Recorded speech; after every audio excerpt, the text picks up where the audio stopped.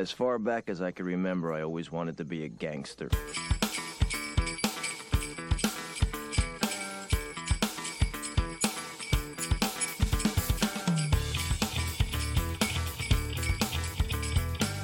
Hello and welcome back to The Last Jedi on the Left podcast, and this is our Christmas special for the year. So if I'm going to have a Christmas special, I'll be honest, I couldn't think of anyone better to have on than Sam Jones. Oh, you're very kind. You're very kind. Very pleased to be here. Yeah, and it was one of those, obviously, anybody who's listened to like the records and band stuff in particular knows you're obviously a massive Christmas fan, and yeah, that's right. Yeah, Christmas films themselves are always a great sort of great thing that people enjoy. You rewatch it every year, so perfect sort of moment for us to join there, I think. Yeah, it's a nice little Venn diagram, I Definitely. suppose. Yeah. And like a lot of Christmas films, I'm going to try and get your opinion on this. I wonder, sort of like, I think there's some really, really great Christmas songs that are good enough to be like year-round songs, and we might discuss some films that are good enough or to be, not just pigeonholed for that month of the year. It's a good point. I mean, often there is a feeling a little bit with Christmas songs, and I guess to the films a little bit to a lesser degree, but you do get that, okay, well, I'm going to hear it solidly for like a month and a half. Do I necessarily need to be listening to it for the rest of the year? But very true. I feel like this is going to come to the fore a little bit more later on, because for the film that we're actually covering is like definitely a very strong Christmas film, which is Home Alone. Great film. Proper good film. I think it was quite when we discussed this, I think we came to it quite quickly, didn't we? I think it's just a top film, isn't it? Yeah, definitely. It's not. I like a number of Christmas films. Generally quite like film, but Christmas films, there are some that, like fully Christmas films, like your Santa Claus films, if you will. So like you've got Tim Allen ones, which are brilliant films on Disney, and like Polar Express and stuff like that, which I love to sit down and watch those with the kids, but I'm probably not going to rush to them if they're not around. But Home Alone, I'd happily sit there and watch on my own, and I did today in prep. So, yeah, it's an absolute classic, isn't it? And I'm sure, as we'll discuss, it's a classic for a reason. Yeah, 100%. So, I guess we'll take you back in time to 16th November 1990 is when it came out. I always think it's older than that. Yeah, I guess it has got that kind of... It's the John Hughesy nature to it, I guess. Kind of makes you think of the 80s particularly. The number one in the US at the time was Love Takes Time by Mariah Carey. Wow. It's not one I know, I don't think. But also, bizarrely, it's the second podcast in a row that I've done where Mariah Carey has been the US number one. And they're like a long time apart as well, like nearly 30 years or something. So yeah, that's pretty random, Mariah. Yeah. And then the number one in the UK was Unchained Melody by the Righteous Brothers. Ooh. So, one that I'm a bit more familiar with. Yes, yeah. Not the Gareth Gates version. Yeah. Or, what were the two guys? Robson and Jerome. Yes. Close, yeah. And then the top of the US box office the week before it came out, because obviously Home Alone went straight to number one, was Child's Play 2. Oh, right, okay. Yeah, a bit of an odd one, I suppose. Maybe it's a little bit quiet in the build-up. This was kind of like I think this and like one of the Rocky films and like a couple of other films all came out that same weekend, so it was obviously a big... And I suppose Child's Play 2 week before Halloween, I suppose? Possibly, yeah. I don't know how much of a impact that has. I don't know. Yeah, the films, does Halloween have the same impact on films as Christmas does on music? I don't know. I think it probably does. You do tend to get the more horror films come out, and obviously then people are going to go and see it that weekend, so maybe it's just nothing else really comes out the weekend after got a little bit of a hangover from it still. Would make sense, I think. Yeah. So yeah, that was kind of where we're at in time. What your memories of seeing it, I guess? So, I don't really remember watching it that much until I met my wife, to be honest. Obviously aware of it, but she loves it. To be honest, Catherine is you've got the wrong partner. She's the real Christmas film fan. She's the one who sort of got me more into it. So, like, she loves, like, White Christmas is one of her favourite films. So that's something we always watch together. And then, like, we just religiously started watching Home Alone. So probably, didn't come to it properly until sort of, like, the last 10, 12 years or so. And I do wonder sometimes if it's the right film we're discussing. Should we be doing Lost in New York? I don't know. I feel that I saw more of Home Alone 2 than the original. I don't know why. Just wonder if it's something that I've caught more of. But it's just like what I've put down on my notes here, and people who have heard me on podcasts before might be surprised I have notes. I just think it's a proper good film. Like, not even like a good for a Christmas film. It's like it's a proper film, isn't it? Yeah, definitely. I definitely agree. Like you say, it is almost. I mean, it's very indebted to the Christmas. The Christmas songs and the whole reason why they're going away and everything. So it's very like in that moment, but still, almost feels like something you could throw it on in like October. Or even or like anything even earlier than that, I guess. And it's still you still really enjoy it. It's funny as well that you mention 2, Lost in New York, and like when you mentioned about your wife as well, particular, because it's often a point of debate in my house. My wife actually prefers the second one, and I always think she's wrong. But there you go. I wrote this down earlier that I'm not sure. Part of my love for the second one is the Darling Love track on it with the E Street Band, the All Alone at Christmas. Right. Love that. That's possibly my favourite Christmas song. And it's kind of like worlds collide because I love Springsteen and that kind of thing. And I love Darling Love. And it's just kind of like, here's 2 of your favourite things on another one of your favourite things. It's like, okay. But I would say, I think the first one probably is better. But I think that's testament to how good it is, because Home Alone 2 is a great film. And, it's almost like, Terminator is a great film, even if Terminator 2 is, do you know what I mean? There's that kind of... Yeah. Do you know what I mean? It's like... I'm with you. It's testament to how good they both are that you sort of have that discussion. And this feels really odd, because I've listened to some of your previous episodes, and you guys talk about like proper films, like real films, like do you know what I mean, kind of. But I think this counts. I know it's silly and it's slapstick, but there's definitely a place for these sorts of films, and wherever they are, I don't even think it's a novelty though with this one, if you know what I mean. Yeah, no, absolutely. I mean, like you say, there's definitely some Christmas films in there, even ones that I quite like a little bit that, they're not great films. The example coming to mind, I guess, would be like Jingle All the Way. Yes. With Arnold Schwarzenegger. Like, that's not a great film, like, really, by any stretch, but I still quite like it, and I still also laugh at, like, Sinbad in it and stuff, so... Yes, yeah. It kind of works still. But this actually, I do agree, this is like a quote-unquote proper film. Yeah. So, yeah, I'm with you on that one. So, one of my questions I had for you about it, I don't know, I'm just kind of going to, I don't know, sort of meander from one point to the next here, so do forgive me.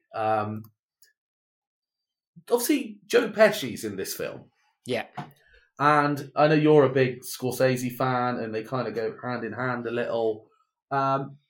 Whereabouts in, like, Pesci's career does this film come? I mean, it's 2 months, 1 day short of 2 months after Goodfellas comes out. Right. So I've often wondered this without digging into it.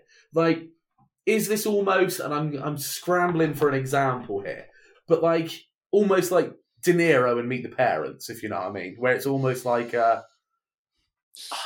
did you see like, but like Goodfellas is Kind of in a way. I mean, so funnily enough, in like the research for this, I think De Niro was originally approached for the role, but turned it down.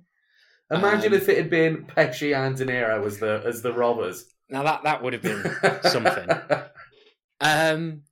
But it's funny because, like, as far as I'm aware, and I'm sure people who know more on this will probably correct me and stuff, but like Pesci kind of has his moment with Scorsese in Raging Bull, like in 80. Yeah, and then there's like Goodfellas. He has a decent decade or so, and then Goodfellas comes back in. And is then Casino between those two? No, because Casino's 95. Oh, right. Okay. So that's later still. And I think My Cousin Vinny's in there as well. Yeah. In sort of the early 90s and stuff. So, like, he kind of goes on a run then with, like, Home Alone 2, like My Cousin Vinny and Casino and everything. And he gets that momentum up a little bit. But it's obviously, like, those roles, he's generally playing around the same kind of role a little bit, but it is playing against the type a little bit with this one. So yeah, it's not like, because for me a little bit the whole De Niro in Meet the Parents was like a little bit of a change for him. Like he does do a lot more kind of family roles after that, after being, you know, very much a gangstery film or that kind of guy for a long time. And I don't think it was ever really that with Pesci to quite the same degree. Anyway. Right, yeah. At least, again, that's my understanding. Yeah.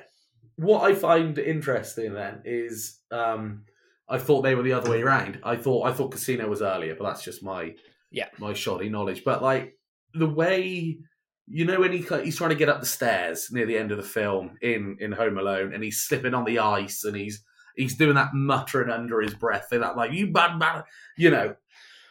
To me, that's just like Pesci rambling where he's about to kill someone, if you know what I mean. You know, like the bit in Casino where he kills the guy with a pen. Yeah. And he's giving him like, you motherfucking mutt, and all that sort of thing. And when the go get your shine box and all that. Yeah. Like the way he is like he's still Joe Pesci. He's still acting the same. He's just cut the curse words out. Well, this is one of the sort of notes I'd picked. I got a lot of notes about Pesci, basically. That was what I picked up on. But one of the things I picked up on was apparently him and like Daniel Stern, I guess to a lesser extent, but particularly him.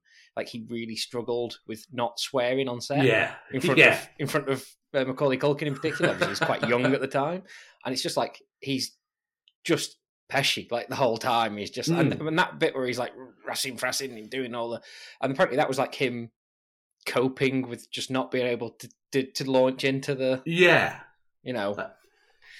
But the way I always looked at it was like, oh, he's done Casino, he's done that scene in Casino, and he's toned it down. But it's almost the other way. Yeah, like I think Marty was just like, okay, you can go again, go be you.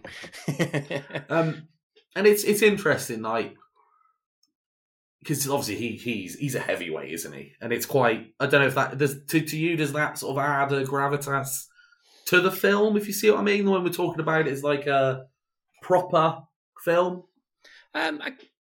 I guess, yeah, in a way. I mean, to be fair, there's some great actors throughout, I think, really. It's like Catherine O'Hara and John Hurd, both the parents, obviously, like great actors as well. Obviously, Culkin goes on to become, well, he kind of is, I guess, a little bit by this point, but he then, because of like Uncle Buck and stuff, he goes on to become Macaulay Culkin, which is incredible. And then even like the little brother in it, who his actual little brother, has now been in Succession for the last few years and is like one of the biggest stars because of that. Even it's kind of, you know, I'd never really hold the cast particularly against this, because I do think it's a really, really good, strong cast. And that's not mentioning kind of cribbing on, I guess, a little bit something that we're going to mention in a bit, but like my favourite actor in the whole thing is John Candy. Oh, right. See, I've said before when we've recorded stuff before, me and you get on so well, because he almost steals the show, doesn't he? Yeah. Like, he is in, like, the bit of that film that makes me laugh every time is when they obviously meet each other in the airport, and that scene's brilliant. We can talk about more of that, but it's the bit where they're driving and they're playing the Christmas songs in the back of the van, and he offers the mum the oboe to play it, and he's like, "Yeah, go on," and there's just something about it. It's like his expressions, like you can almost see. Sorry, I forget the actress's name, but you can almost see her like trying to hold herself together, and like that bit kills me. Absolutely kills me every time. It's in there. It's that and the bit where he's sitting there going, "Oh, you must have heard of us from like this one polka or this one, Yeah. polka, polka, polka, polka." It's just like that's one of those quotes that I can just reel off all the time, and like Yeah. 90% of people have got no idea what you're on about, but the 10% who do like have that glint. And Yeah. go, "Oh, yeah." And that whole scene in the airport where like you can sort of see him lurking in the background, can't you? And it's like obviously he's an amazing actor, but like the timing of it all is so good, and it's just like he doesn't really make a joke at any point, but it's hilarious. It's that just, like just pure John Candy being John Candy is Yes. fantastic. Yeah. yeah. But that whole when he's like, we sold a lot of records, we sold 649, something like that. Like he doesn't know what the exact figure is, if you know what I mean. It's like, and as a struggling, failing, I don't know what you want to call it, musician myself, that idea of like it was a big one for us. That sort of like.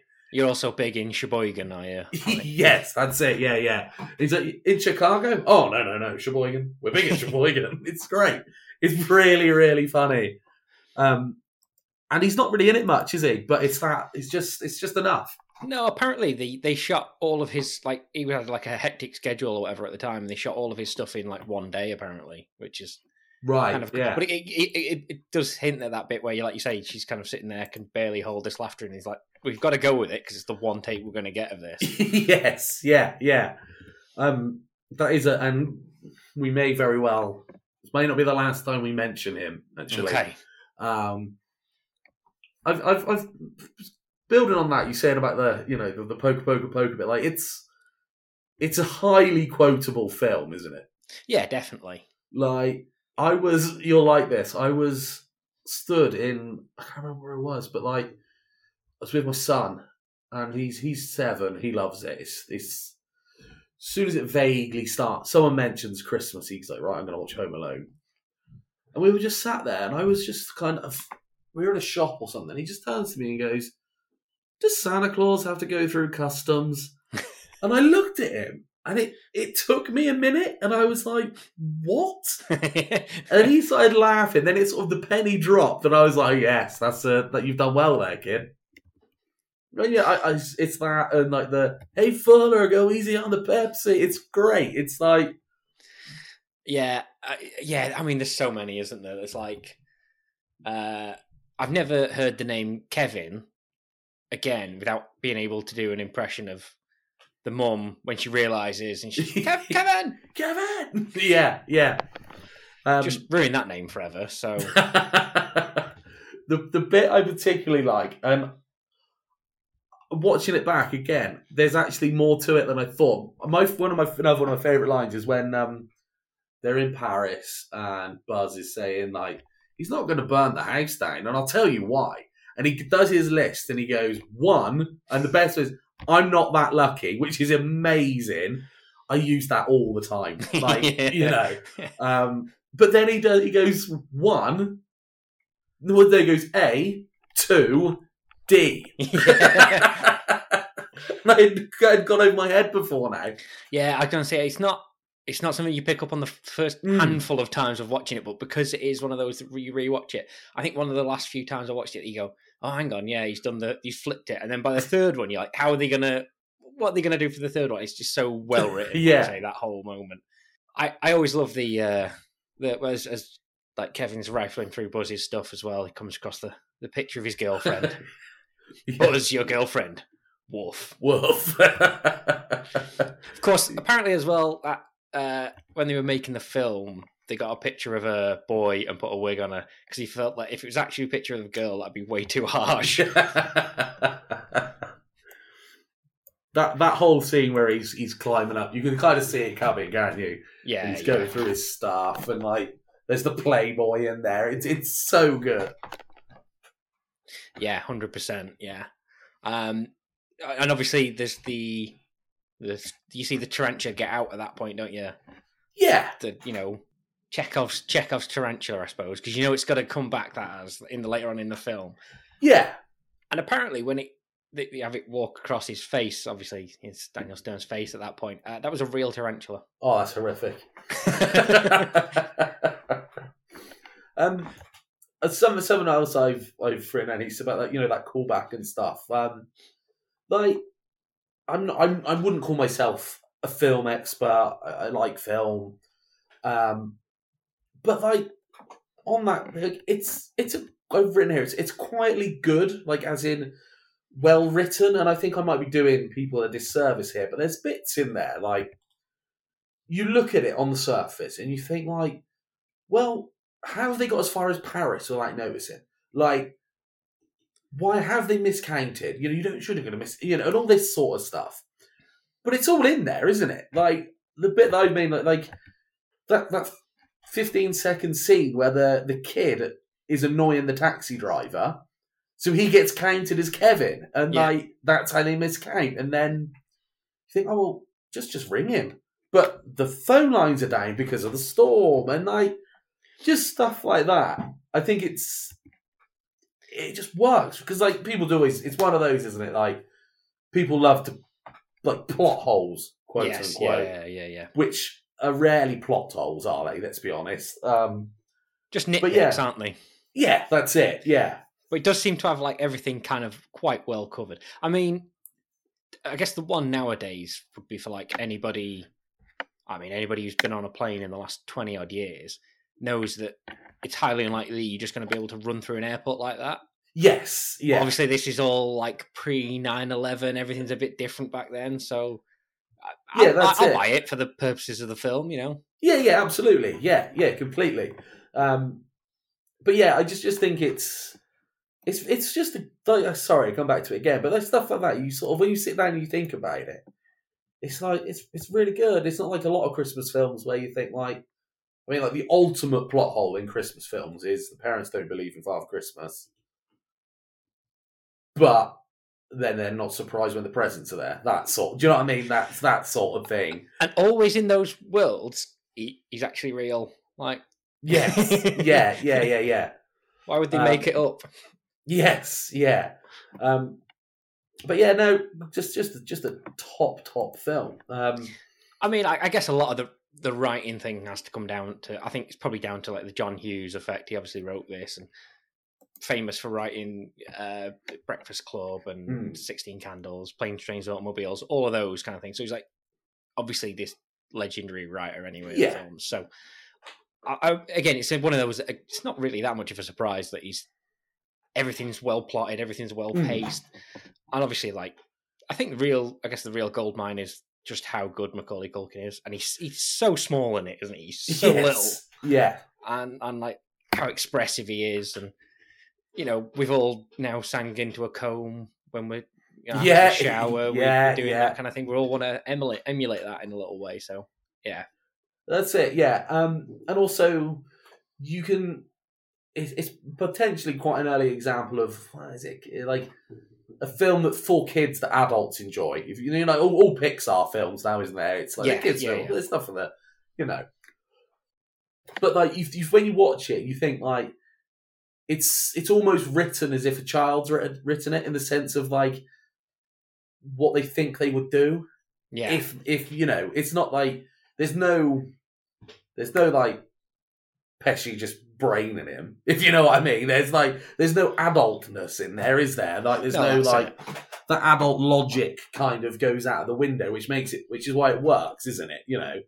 100%, yeah. And like, but equally, like.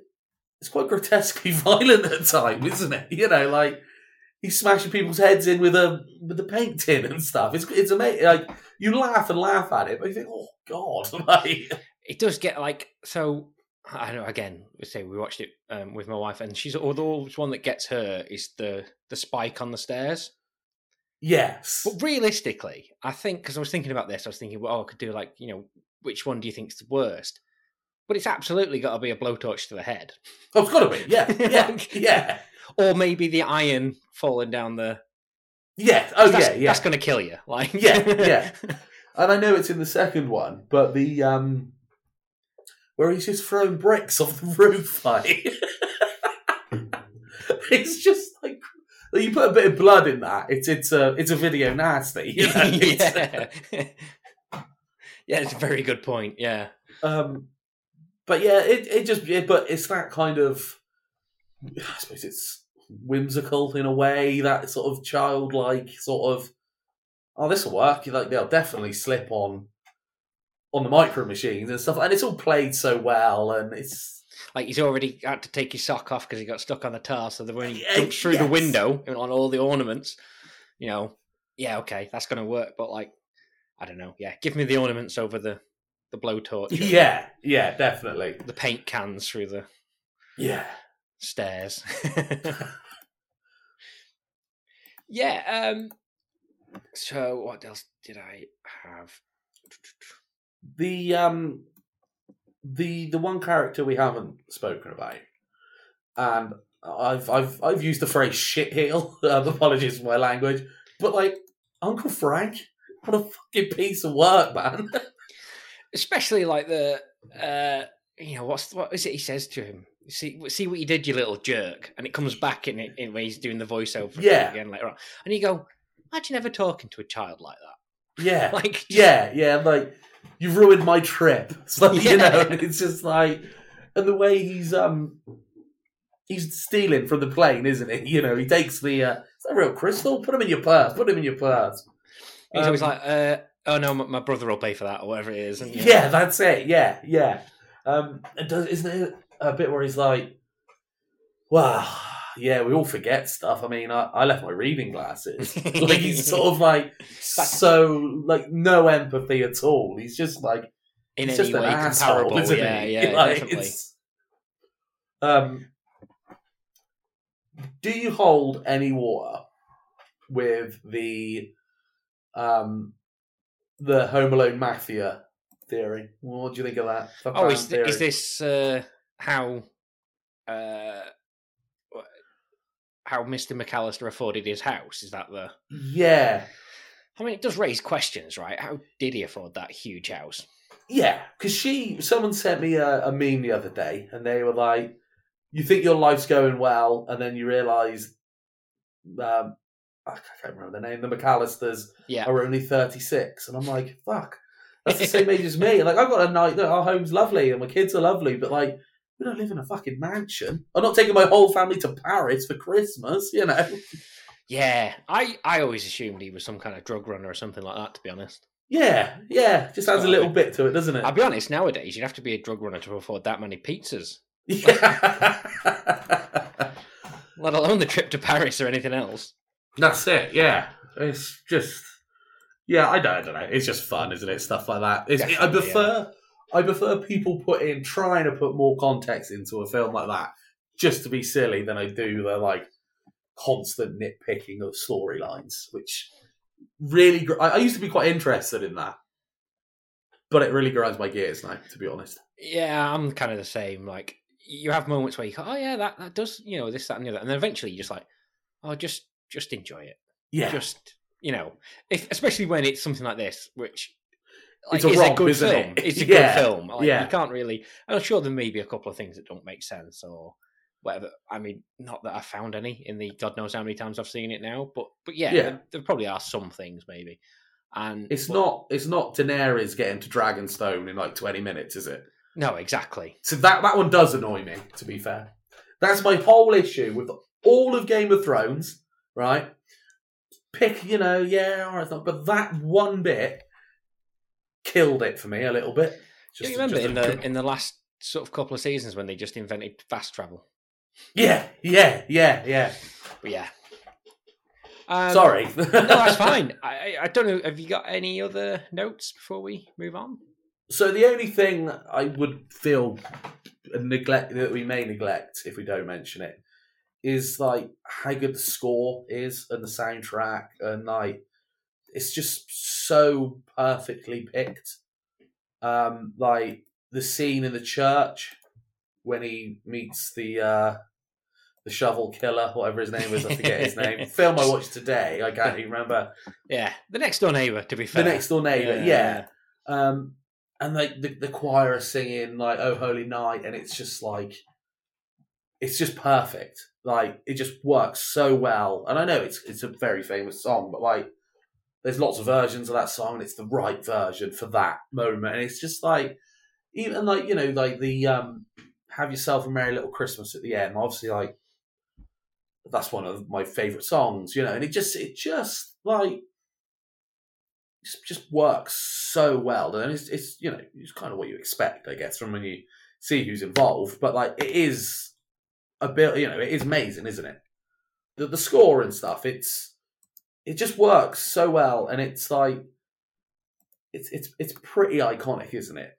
Yeah, definitely. Like, I mean, it's got like you say, it's got great sort of needle drop moments to go on, like what we were on about on records and bands recently. Yeah, where the version of White Christmas or whatever, where like you say, you're singing into the comb and stuff like that. You've got yeah, the Elvis version, isn't it? Yeah, but then you've also got like obviously this fantastic, iconic John Williams score that goes along with it, because of course it's John Williams. Like that's all he does is iconic scores, pretty much. Exactly. Yeah.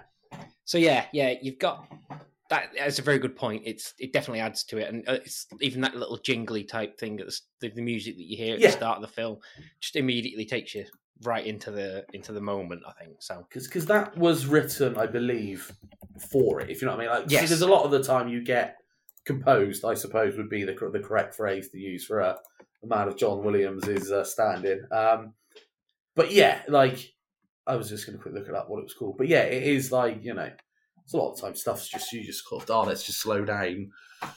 Merry Christmas, everyone, or something, if you know what I mean. But yeah, I do know what you mean. It is, especially it seems like with Christmas films, you'll get sort of repurposed versions, or like say slowed down, or they're done by a choir, or it's just songs that everybody knows. Yeah, it's quite bold to take a Christmas song and then effectively like put your music onto Christmas. Yeah. But again, if anyone was going to do it, I guess it would be John Williams. Yeah. That's all really I've got on that film. I love it. It's really, really good.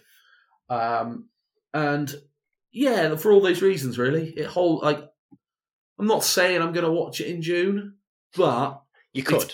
I could. Yeah. Like, it's good enough, if you know what I mean. Like, it's proper good. And like you said, Macaulay Culkin, we barely touched him, but he is great in it.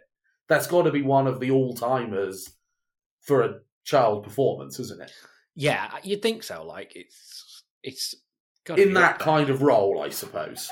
I'm sure there's some other very good ones where, like, it's perhaps a more serious role. I don't know, but like, he's brilliant in it. It does sort of revolve around him. Yeah, you don't often get it where literally the whole film hinges on the child actor specifically, and this one does. I mean, obviously he nails it. So yeah.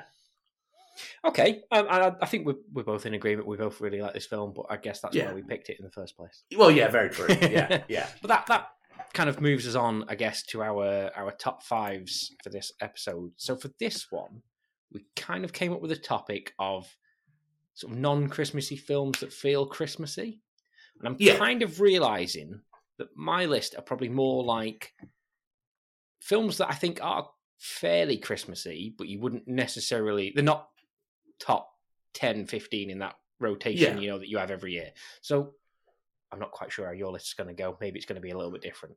But this could be interesting, I think. Yeah, so I've got a mixture of films that I feel are Christmassy and films that make me feel Christmassy, if that makes sense. So stuff I watch at Christmas, if that, for want of a... And then some films that, I feel are Christmassy without being a Christmas film. Okay, cool. Start us off with your number 5 then. Oh, right. Okay. My number 5. So, these aren't in any particular order, to be honest. Is that all right? So I will go with, and building on what we're saying about John Williams, and a nice little segue, to be honest. So I've got the first Harry Potter film. I had a feeling this was going to come up. Because, like, me and my wife were talking about this, and I was like, she always says that's her favourite. You know, we're both, you know, I should know how old my wife is. She's 32. She will be 32. Don't edit that. She's not going to listen. So she grew up, like, you know, she was 10 when the first Harry Potter film, so she's almost literally grown with it. And she always says that's her favourite because it's the magicalness of it and the whimsicalness. And like we were watching them, so I didn't watch them until, you know, not at the time. Again, once we got together, she loved it. We watched it. But like then you look at it because it's Chris Columbus, isn't it? Yeah, and it's same, John Williams, same theme, yeah.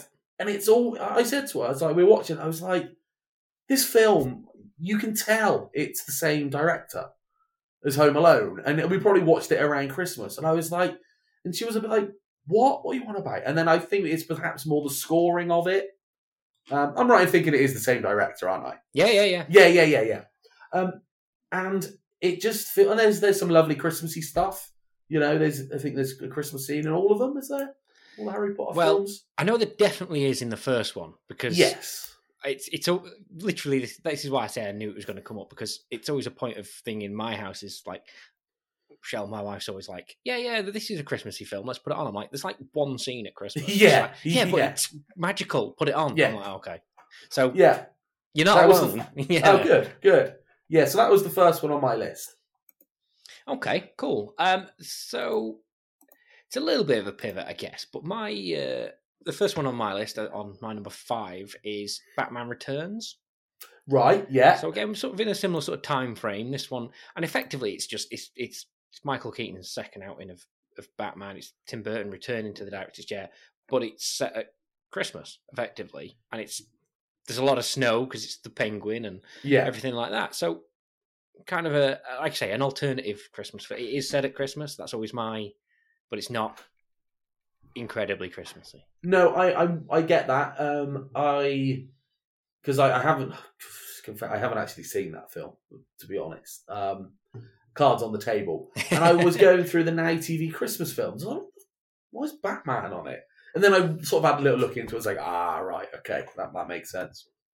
It has turned into one of and like a couple of these on my list are a little bit like this.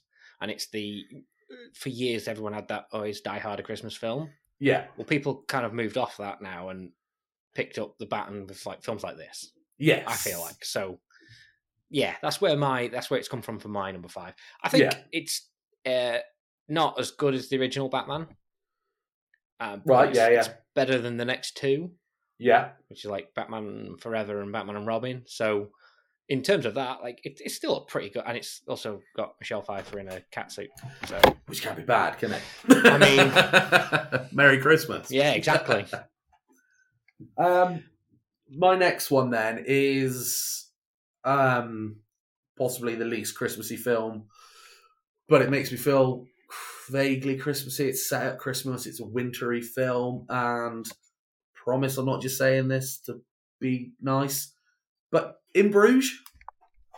Okay. In Bruges is, I wouldn't call it a Christmas film, but it's a film that I would probably only watch in like November, maybe December, because it's got that kind of it is set at Christmas, and you know, Bruges is a fucking fairy tale, as we well know. And there's just bits of that make me feel like, again, a bit of the score into it, and it's just got that sort of slightly mythical feel to it. I don't know how it's not a Christmas film at all. I'm not trying to. But yeah, it's the setting and the ending in the snow and that. I was going to say that's the thing as well, like especially with the snow at the end and everything like that, and you know, I think it's got certain sort of Christmassy moments, I guess, to it without ever, like you say, it's not really a Christmas film, is it? It's not. But again, I'm looking at the rest of my list and I'm not judging you for that. So there's potentially a bit of me and my wife went to Bruges and we went at Christmas, so there's potentially a little bit of that in there as well. That will definitely help. Everybody I know refuses to go to Bruges with me because I'll sit there quoting the film for the entire time we're there. Yeah, I got them all out quickly, early. I thought I'm going to get 2 or 3 in, and then I'll just sort of leave it. I'll stop. Yeah, you best stop. Or else you just turn around and your wife's going home. Yes, yeah, exactly, yeah. So my number 4 has that sort of similar vein of, like I say, with what I was saying with the last one. It's Gremlins. Oh yeah. With Joe Dante, which again is a Christmas film because that's where Gizmo comes from. You know, he's sort of that Christmas present. It's also like it's got this kind of weird tone of like it kind of is a kids' film. Always felt to me like, because it came out a few years before I was born. It kind of felt to me like it was always kind of presented as a kids' film, but then you watch it and it's really not. Yeah, you see, my boy found it, and I was like, yeah, it's fine. And as I started watching, I was like, actually, I don't actually remember this is that fine, really.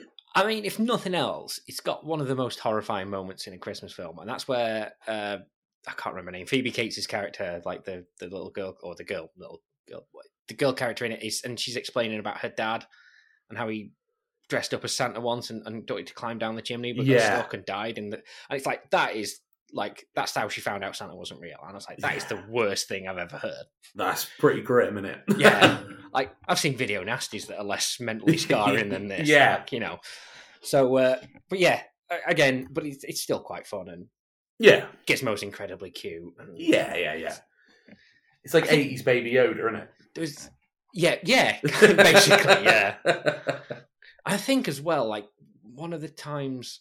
So, the fun fact is, 1 year before I had too much to do, I guess, in my evenings, but I did 24 Christmas films in the run-up to Christmas. Nice. Would not recommend. You end up watching, like, 5 different versions of A Christmas Carol as well. Yes. And they're not all good, are they? No.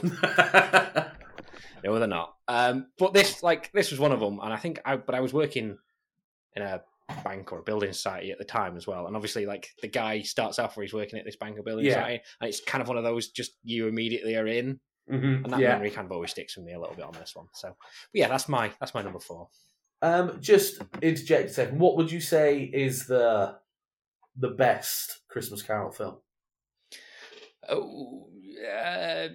It's got to be Muppets, hasn't it? It's got to be, innit? Yeah, I was always partial to the is it Scrooge, the musical one that they did in the 70s? Yes, I was always partial to that because that was like the one it got played a lot in, like, when I was growing up and stuff.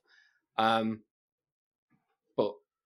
the Muppets has got Muppets in it, so yeah, and it's got beautiful songs in it. Yeah, I do like the have you seen the Disney animated one with Jim Carrey? Yeah, I quite like that. That's quite good.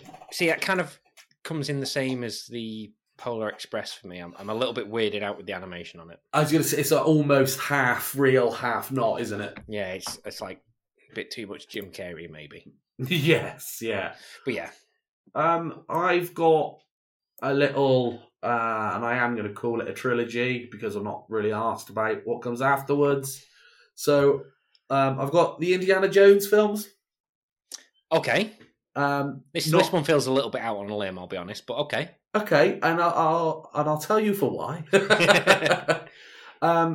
They're just one of those classic, like, between Christmas and New Year films.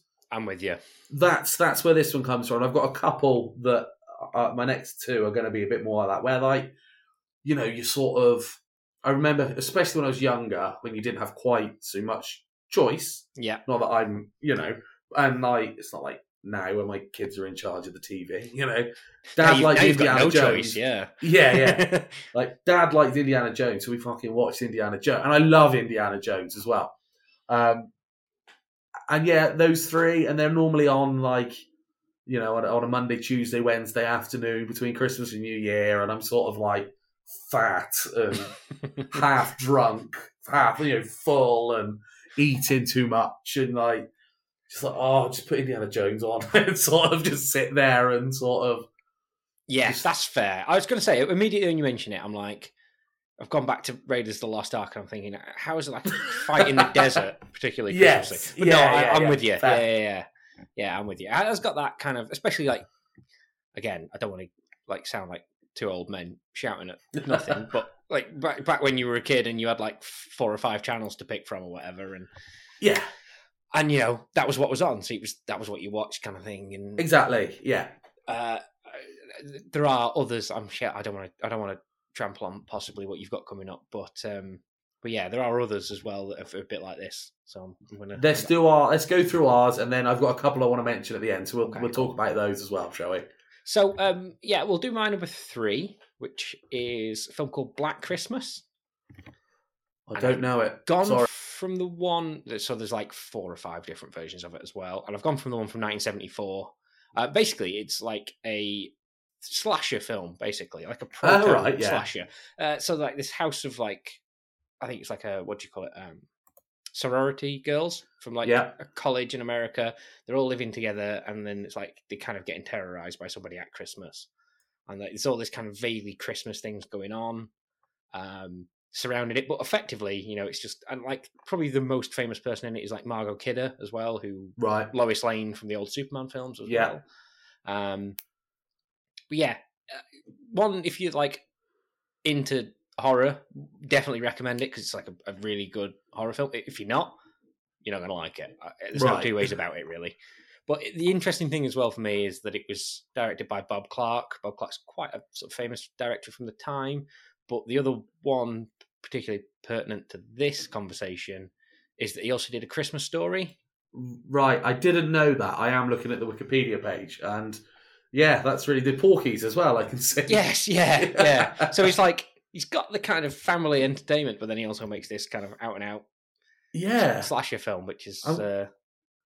There's 2 things that have instantly drawn my attention on this Wikipedia page, is that it was originally to be titled Silent Night, Evil Night, which is fucking dreadful. Yeah.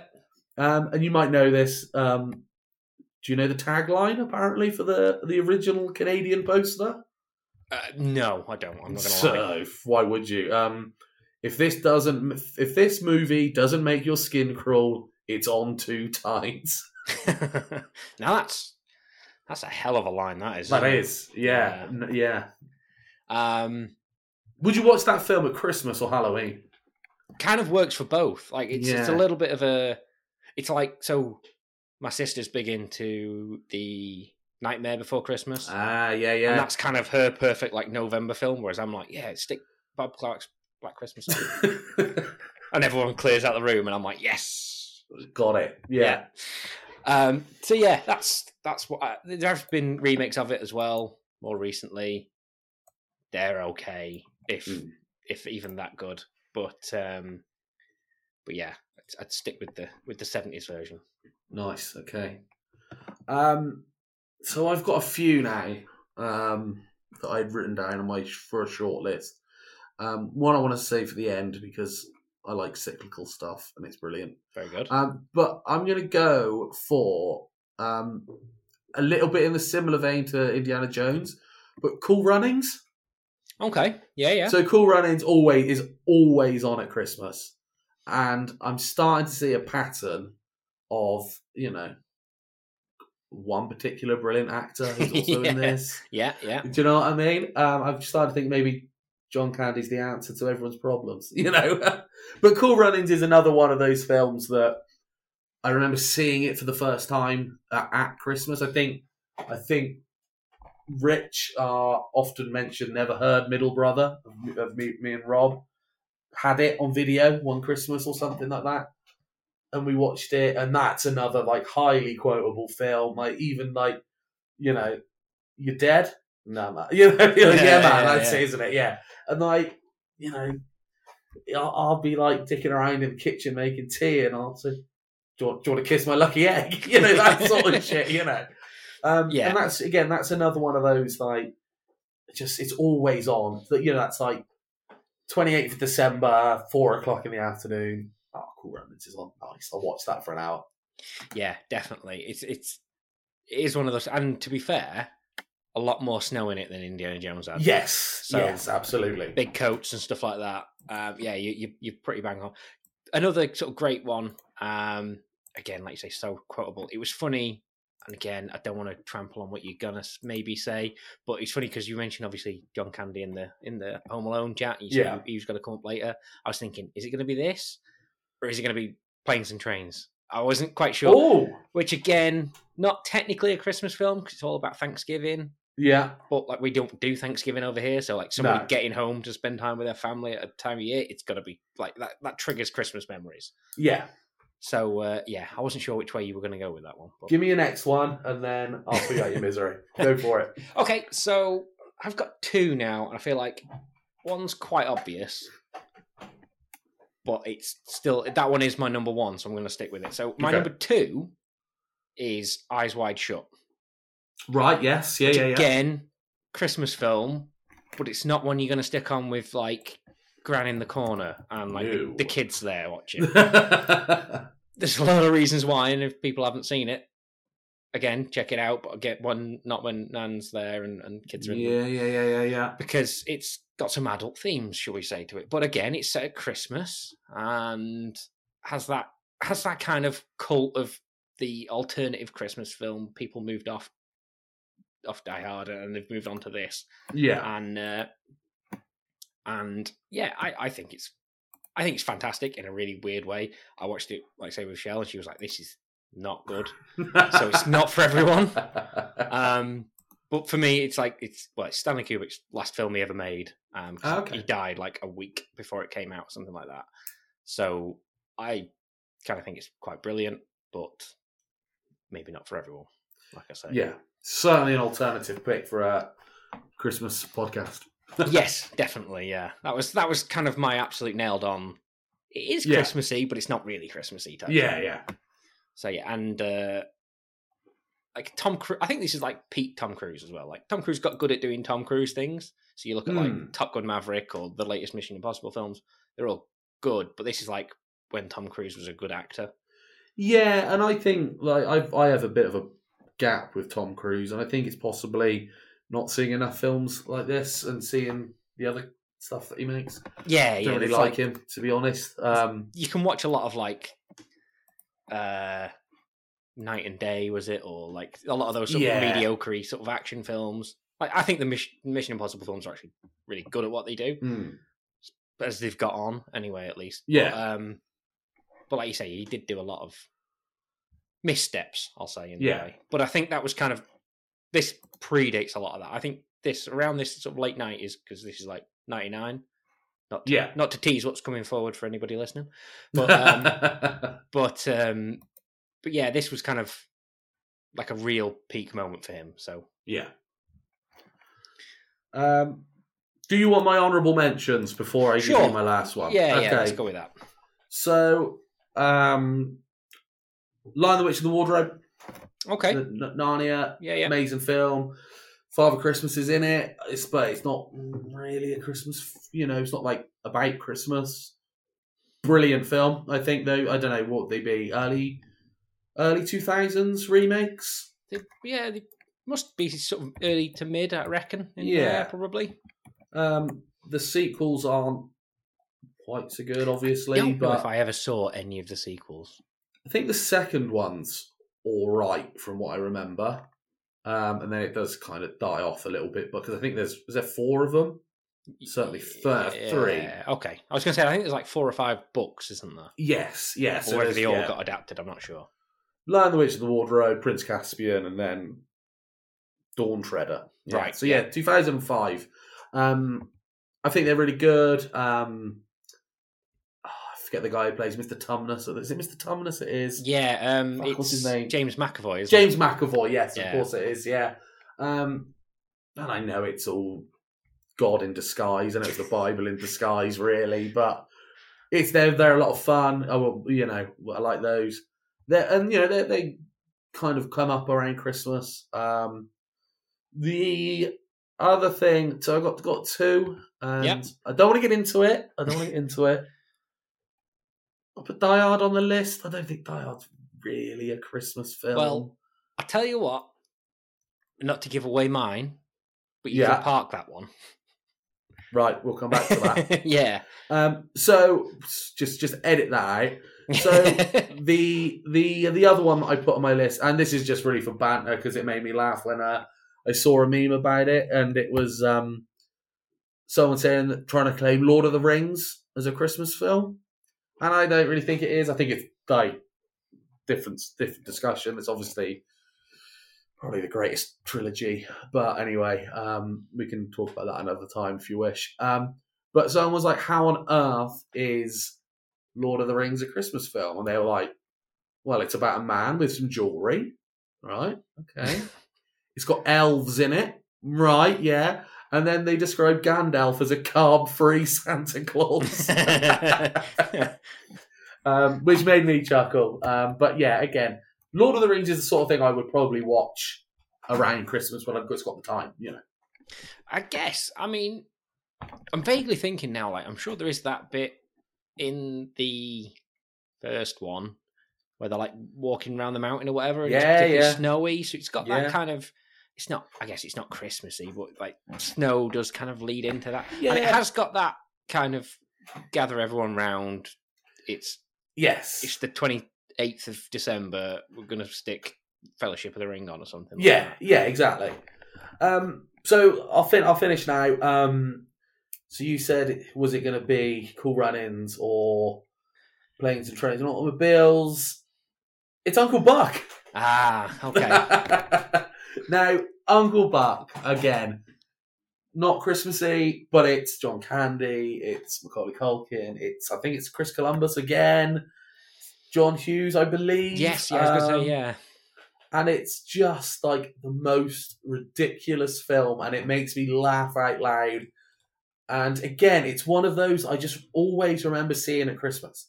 And if it's on, not at Christmas, I won't watch it. I don't know what it is. I don't know what it is about it. But there's just some bits in that film where he's like, he goes to pick the daughter up and the boyfriend's trying to get hot and heavy. And he's like, I've got my hatchet. And it's just like, just good for like shaving bit. And it's just like, he's so funny in it. And the, where he's making is he making the French toast or something? And he goes, you guys should see the pancakes. And it's just brilliant. It's so funny. And that's another one that we always watch at Christmas. My dad loves it, and it's just kind of like, you know, this Cool Run-Ins. What was the other one I said? Indiana Jones. There's a few like that are just kind of just remember sitting around at home watching them when I was a kid, playing with my toys and them being on and that kind of thing.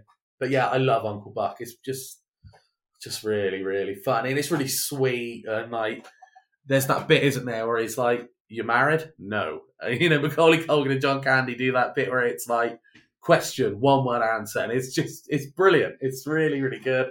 And then next year you get Home Alone. So that's 89, I believe, and then 90 is Home Alone. When I realised that, I always thought, oh, how would have Home Alone looked if they got John Candy to play the dad or something? Do you know what I mean? If they had sort of given him a more central role. But he's so good. Yeah, definitely.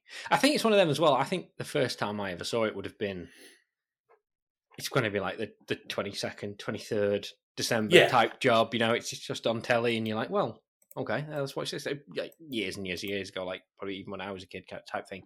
So yeah, similar sort of thing. And it's got that great sort of childlike wonder to it, hasn't it? And it's just fun film, isn't it? You know what's going to happen. You know, it's not about that, is it? It's like, no, yeah. And again, it's like say down to those sort of performances. Macaulay Culkin's fantastic. John Candy's fantastic.